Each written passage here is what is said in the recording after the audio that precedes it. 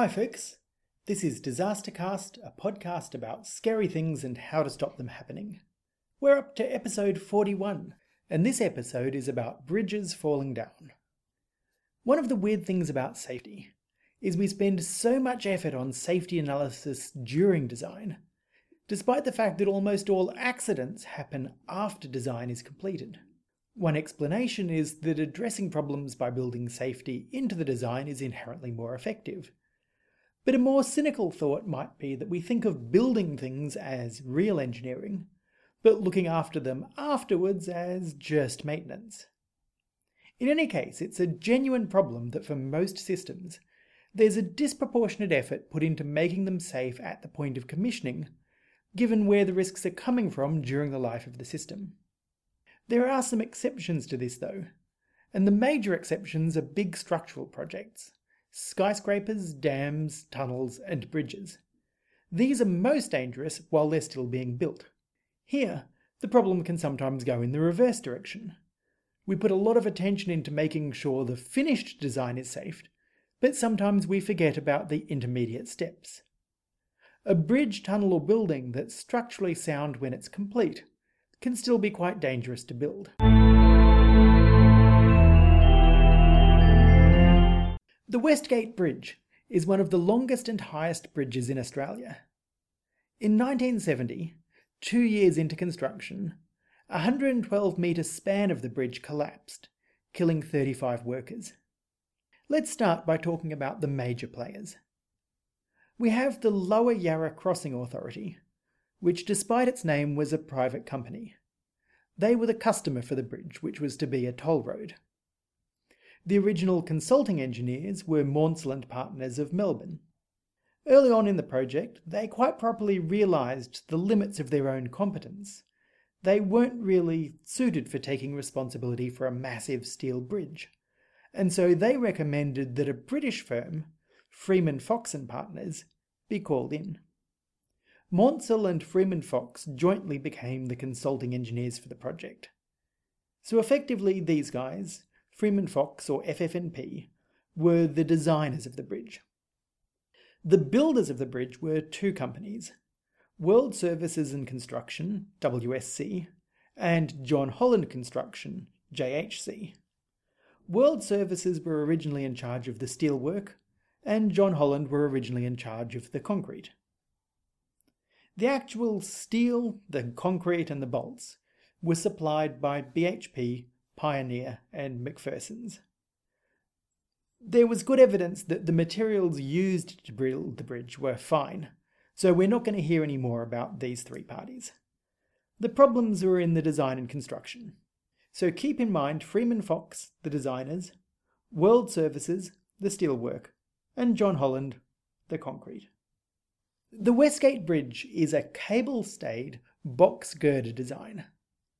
This means that along the centre line of the bridge there are towers and cables, but these aren't the only thing holding it up. The roadway rests on a series of columns or piers, with two long beams between each pair of piers. These beams are the girders in the box girder.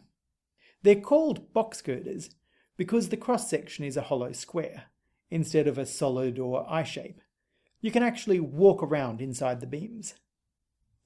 I'm not a civil engineer, so this is a bit of a simplified explanation for how a box girder bridge is put together.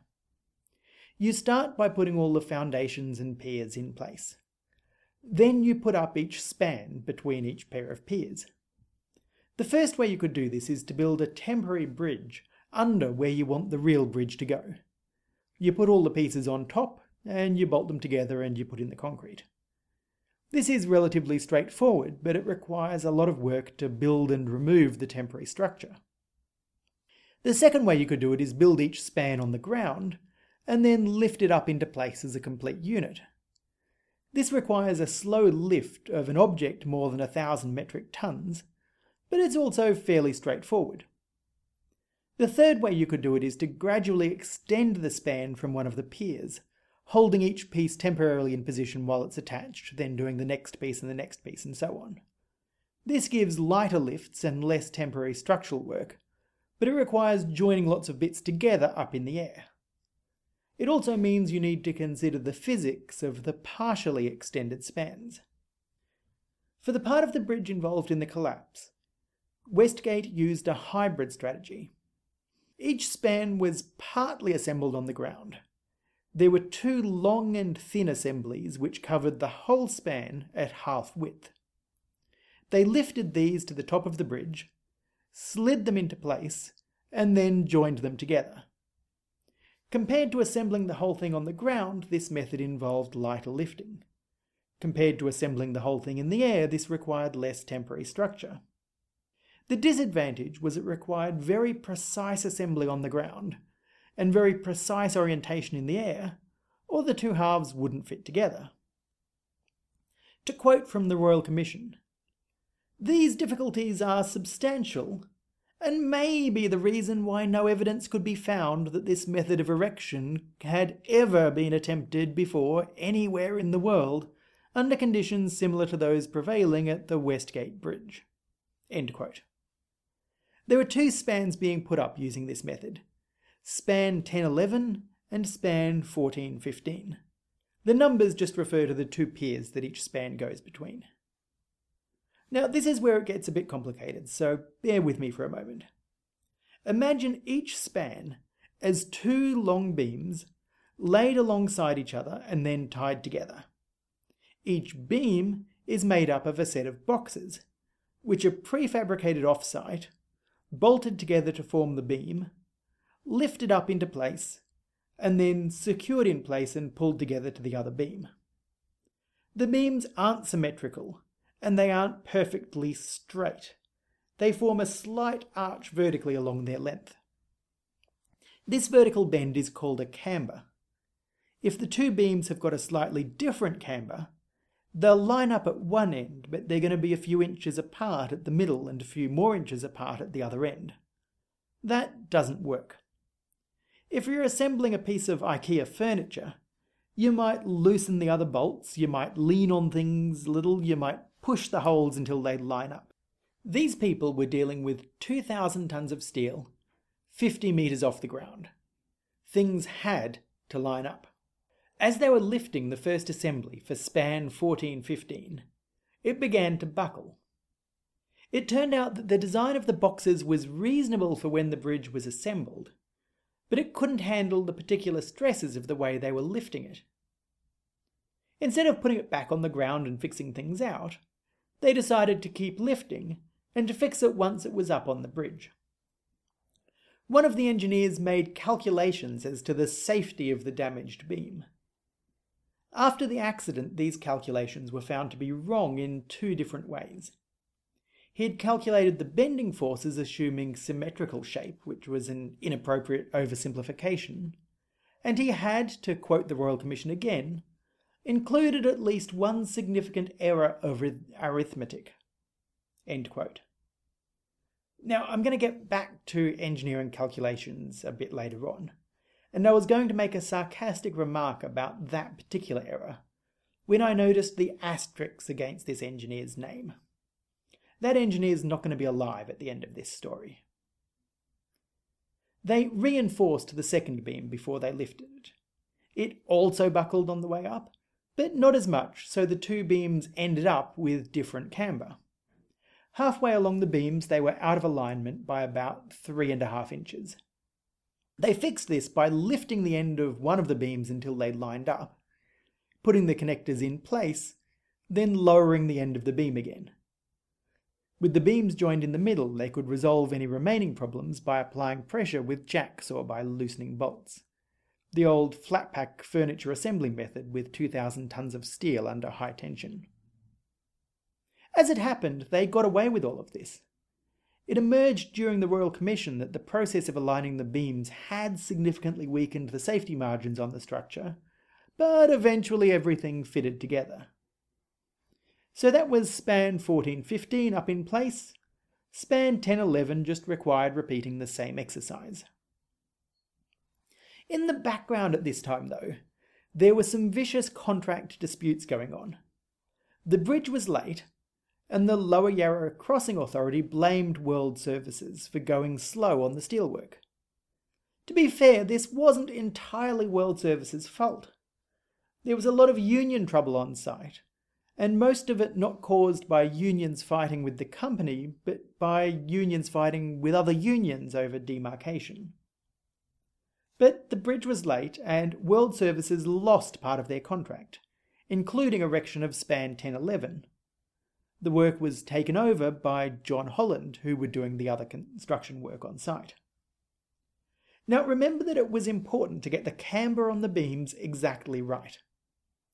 World Services had a really nifty, high-tech, and totally unproven system for doing it. They didn't want to just line the boxes up, because sunlight on the top of the boxes could expand the top more than the bottom, distorting things. So they had a clever floating jack system, which didn't really work in the first place, and was misunderstood by the John Holland staff who were now taking over. With exact matching between the beams so important, you'd think that they would conduct a careful comparison. They would measure these things on the ground before lifting the beams. But they measured the beams with a lot of extra things attached to one of them, including a whole crane that was sitting on one of the beams. When they measured them this way, the beams didn't match, but they could explain it away. They assumed it was because of the extra weight sitting on one of the beams. In fact, once the beams were lifted, there was still a big difference. Now, on the one hand, they'd successfully fixed span 1415, so they were confident that they could do it again. They could overcome the problems with this particular set of beams. On the other hand, fixing span 1415 had been a heck of a difficult job, so they wanted to do it better and easier this time. Their new procedure called for a series of jacks along each beam. The jacks would push down on the north beam and up on the south beam until the two lined up. Meanwhile, there was a system of bars in place to pull the two beams together. Jacking the beams in this way proved harder than it looked. Turned out it wasn't just the size of the camber was different. The curves on the beams actually had a different shape as well, so they pushed down on one bit, another bit got out of alignment, they pushed down on that bit, another bit got out of alignment. In the end, John Holland requested and was given permission to lift up 10 big blocks of concrete, known as Kentledge, onto the top of the north beam to push it down. By mid-Saturday, the 5th of September 1970, they had 7 blocks up in place. Work stopped for the weekend, and then on Sunday night it was clear that the concrete had caused a major buckle on the beam. There's a big difference between using jacks along the length of something and sitting blocks of concrete on top. They decided, quite wisely, that putting the other blocks on was a bad idea, and they finished aligning the beams with the jacks. The two beams were then joined together successfully. Now, beyond this point, you and I are just going to have to trust the analysis of the Royal Commission, because my knowledge of statics and stresses is just too rusty to explain exactly what happened. We've got these two beams up there, but even though they've been joined together, one of them has buckled because of the concrete that they sat on top. Now, a bridge is held up by a combination of compression and tension forces. Compression pushes things together, tension pulls them apart. If the forces are greater than the materials can stand, the individual pieces fail, the forces go elsewhere, and other pieces fail.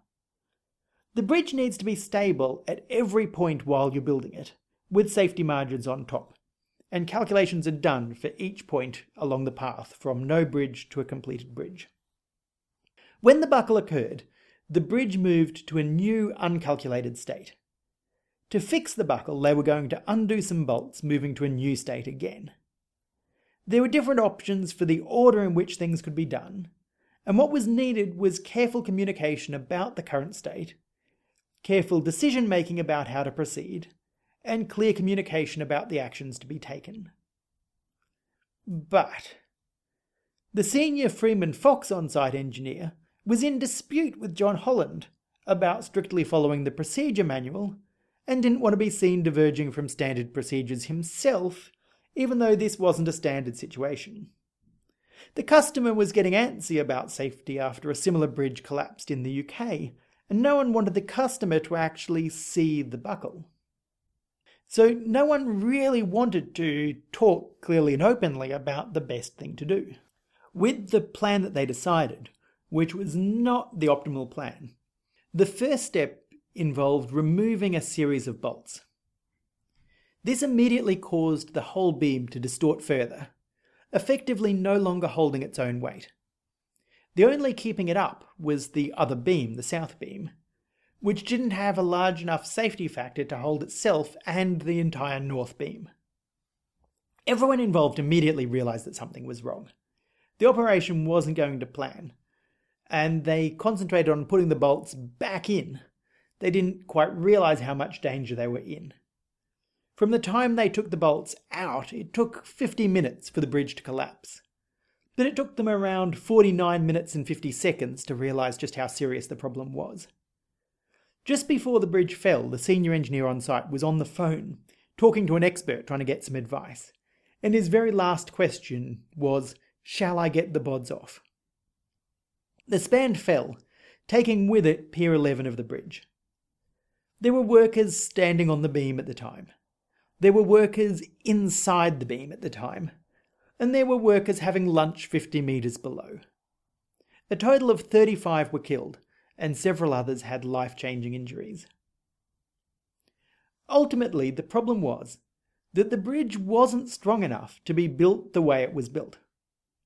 Normal British practice is that it's the job of the consulting engineers to make sure the bridge is safe when it's up, and the job of the construction contractor to make sure that it's built safely, including making sure that it's safe while it's halfway built. The consulting engineers oversee the construction contractor's calculations and work, but ultimately it's the contractors who are responsible.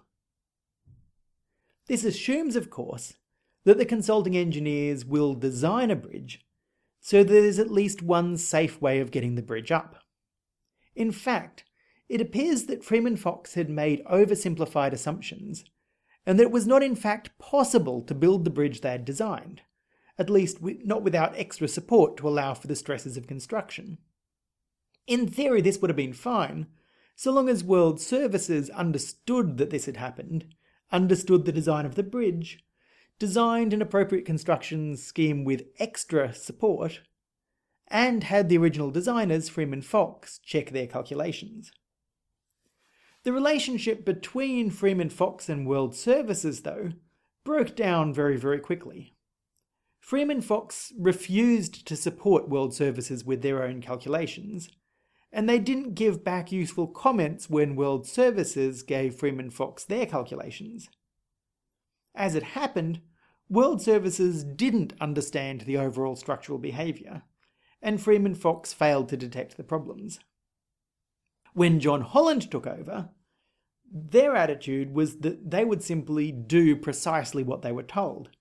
They would follow any instructions they were given, but they wouldn't take responsibility for the design of the work.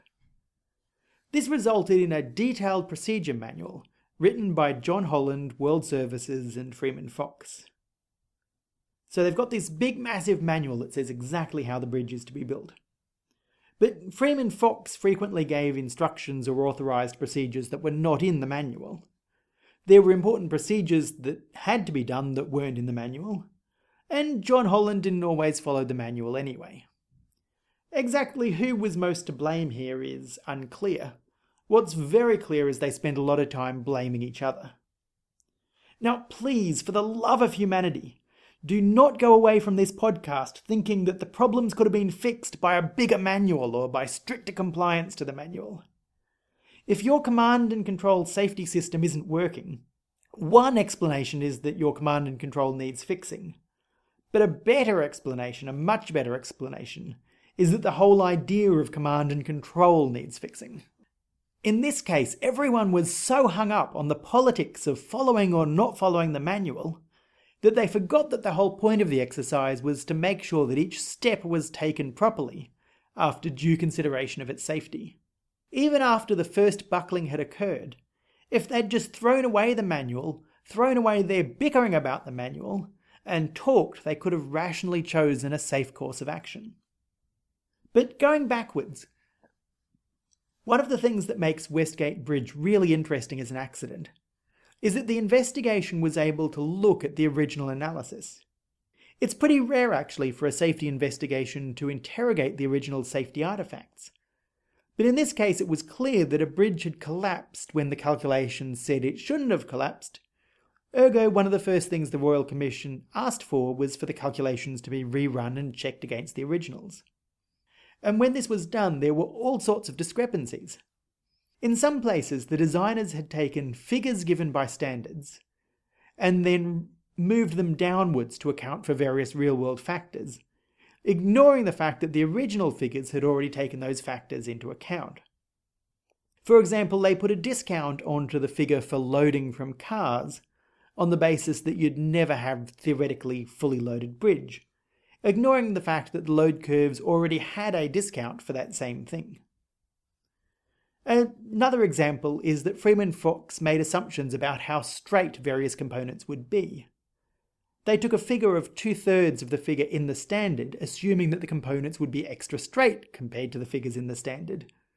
But they never passed on extra straight as a requirement, or checked extra straightness against the actual components.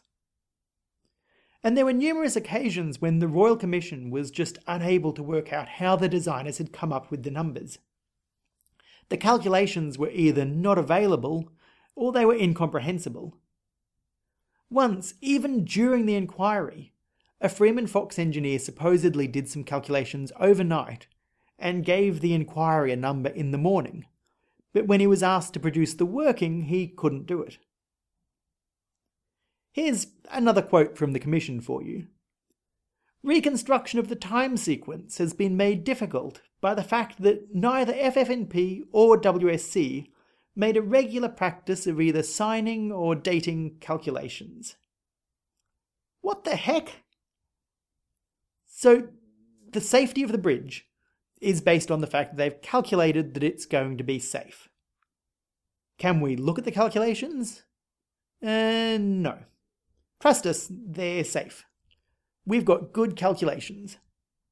When we do get to look at the calculations, they're basically scribbled on the back of a cigarette packet. We don't know who's done each calculation. We don't know when it was done.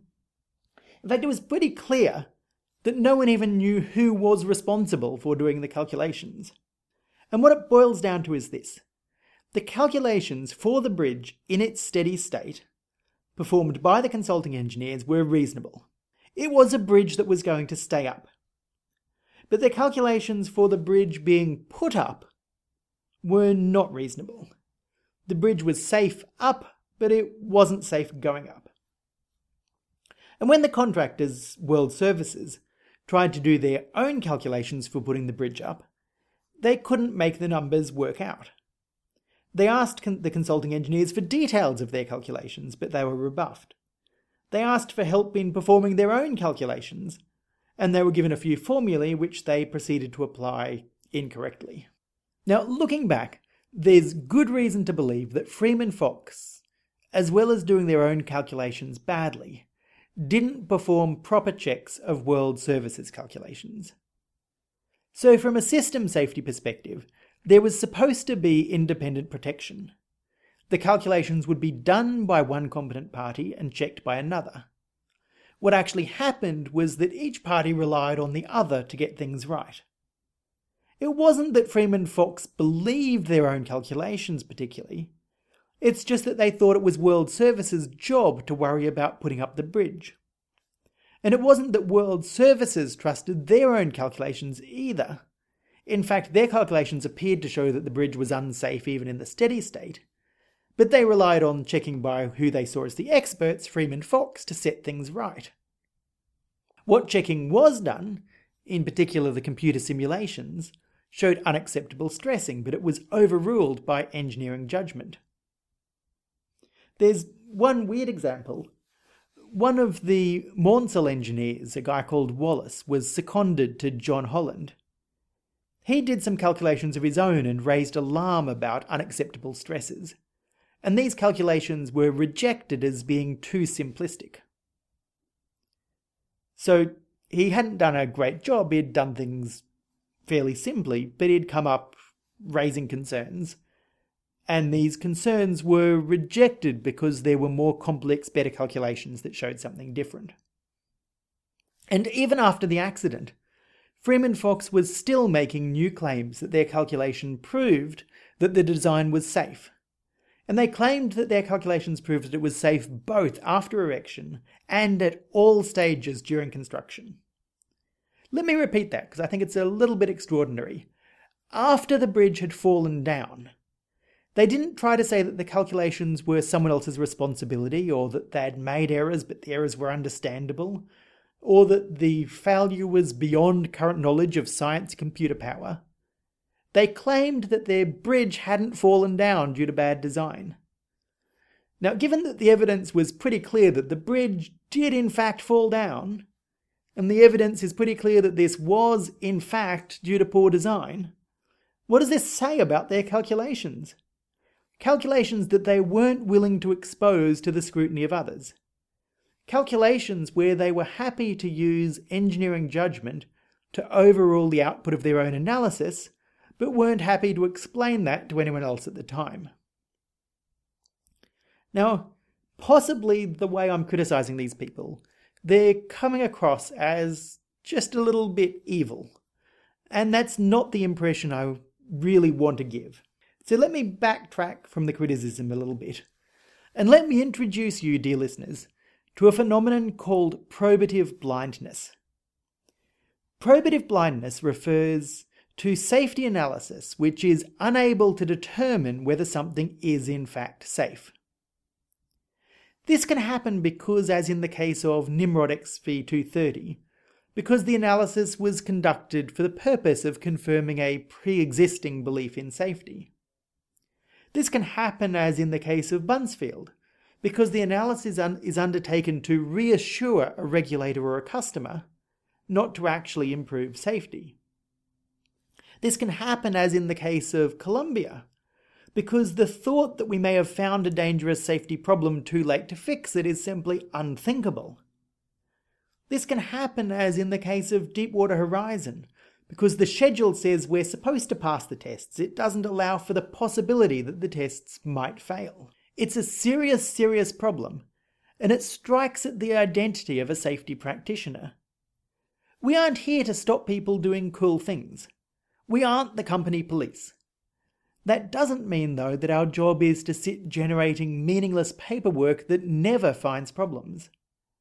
And analysis that can't tell the difference between a safe and unsafe bridge is not just useless, it's actively dangerous. It stops someone else having confidence in their own concerns, and it shuts down and overrides less complicated analysis that does find problems. There are all sorts of different causes and all sorts of explanations for probative blindness, but the phenomena is very real. We do this a lot. We put a lot of effort into analysis and a lot of faith in the analysis, and when it comes back afterwards, the analysis simply didn't tell us the difference between safe and unsafe.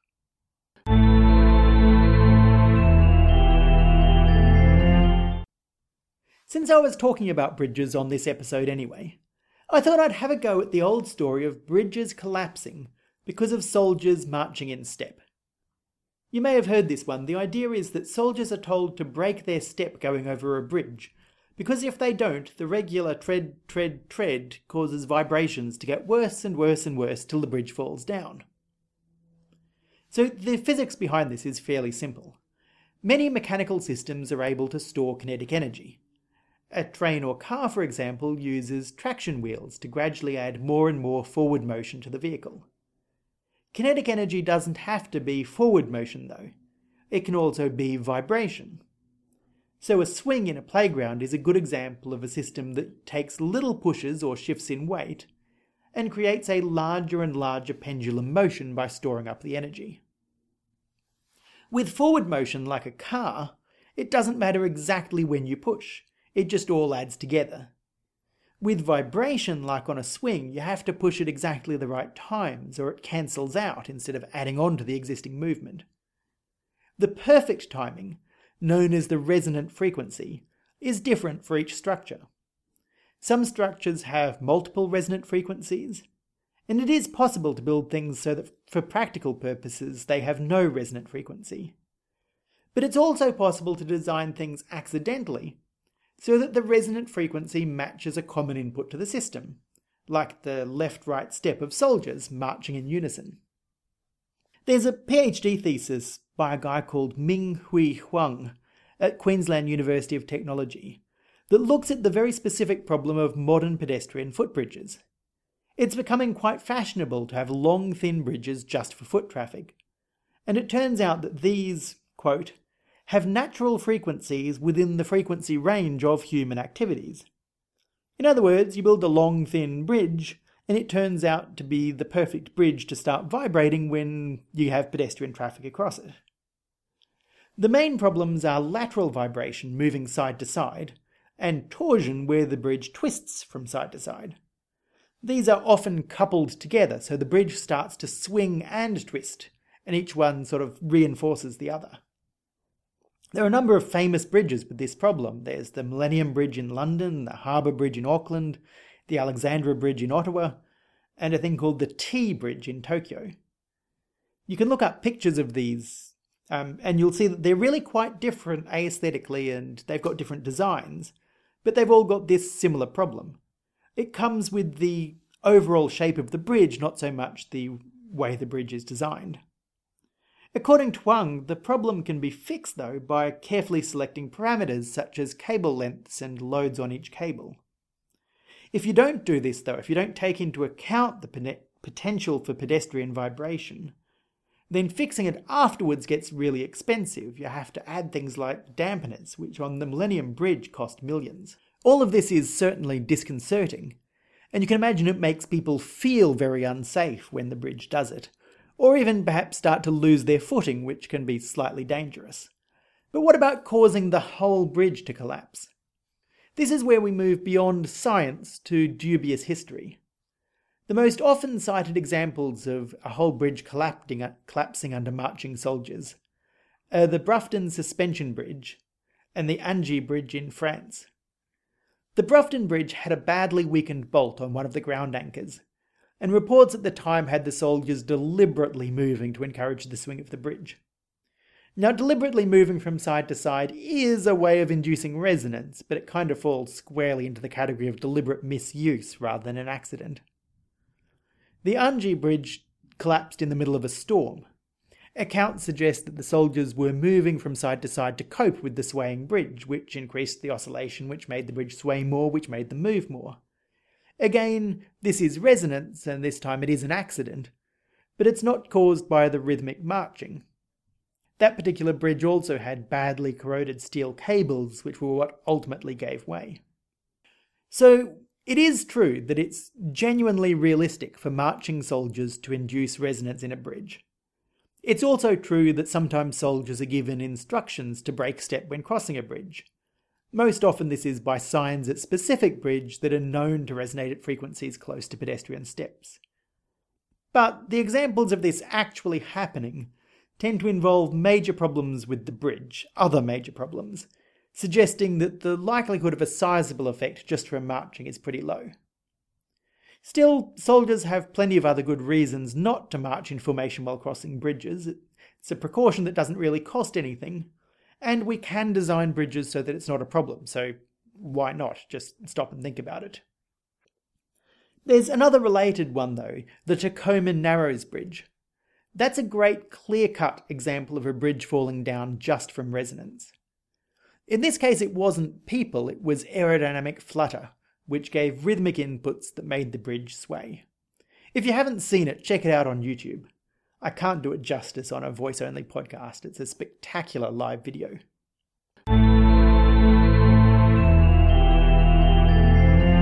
That's it for this episode of Disastercast. If you're interested in learning more about the idea of prohibitive blindness, I've got a paper coming up in a couple of weeks at the IET System Safety Conference. I won't actually be there to present it, unfortunately, because I'll be in Brisbane. Not just a flying visit this time either. If you're listening from Australia and you're interested in courses or formal education, research, or just hooking into the safety community building around Griffith, please do drop me a line. If you're down in that direction or in the States or not otherwise able to get to the IET conference, then I'll happily send you a preprint of the paper on probative blindness. It's a topic I'm really interested in at the moment, how safety analysis itself can fail in the lead up to accidents. So I'm happy to send copies to people, to talk to people about it, look for other examples. Otherwise, do check out the webpage at disastercast.co.uk. Visit iTunes, Stitcher or your podcast directory of choice and leave a glowing review. Start a discussion on LinkedIn or at work about your favourite podcast and mention Disastercast as well while you're at it. The next Disastercast should be out on the 14th of October. Until then, keep safe.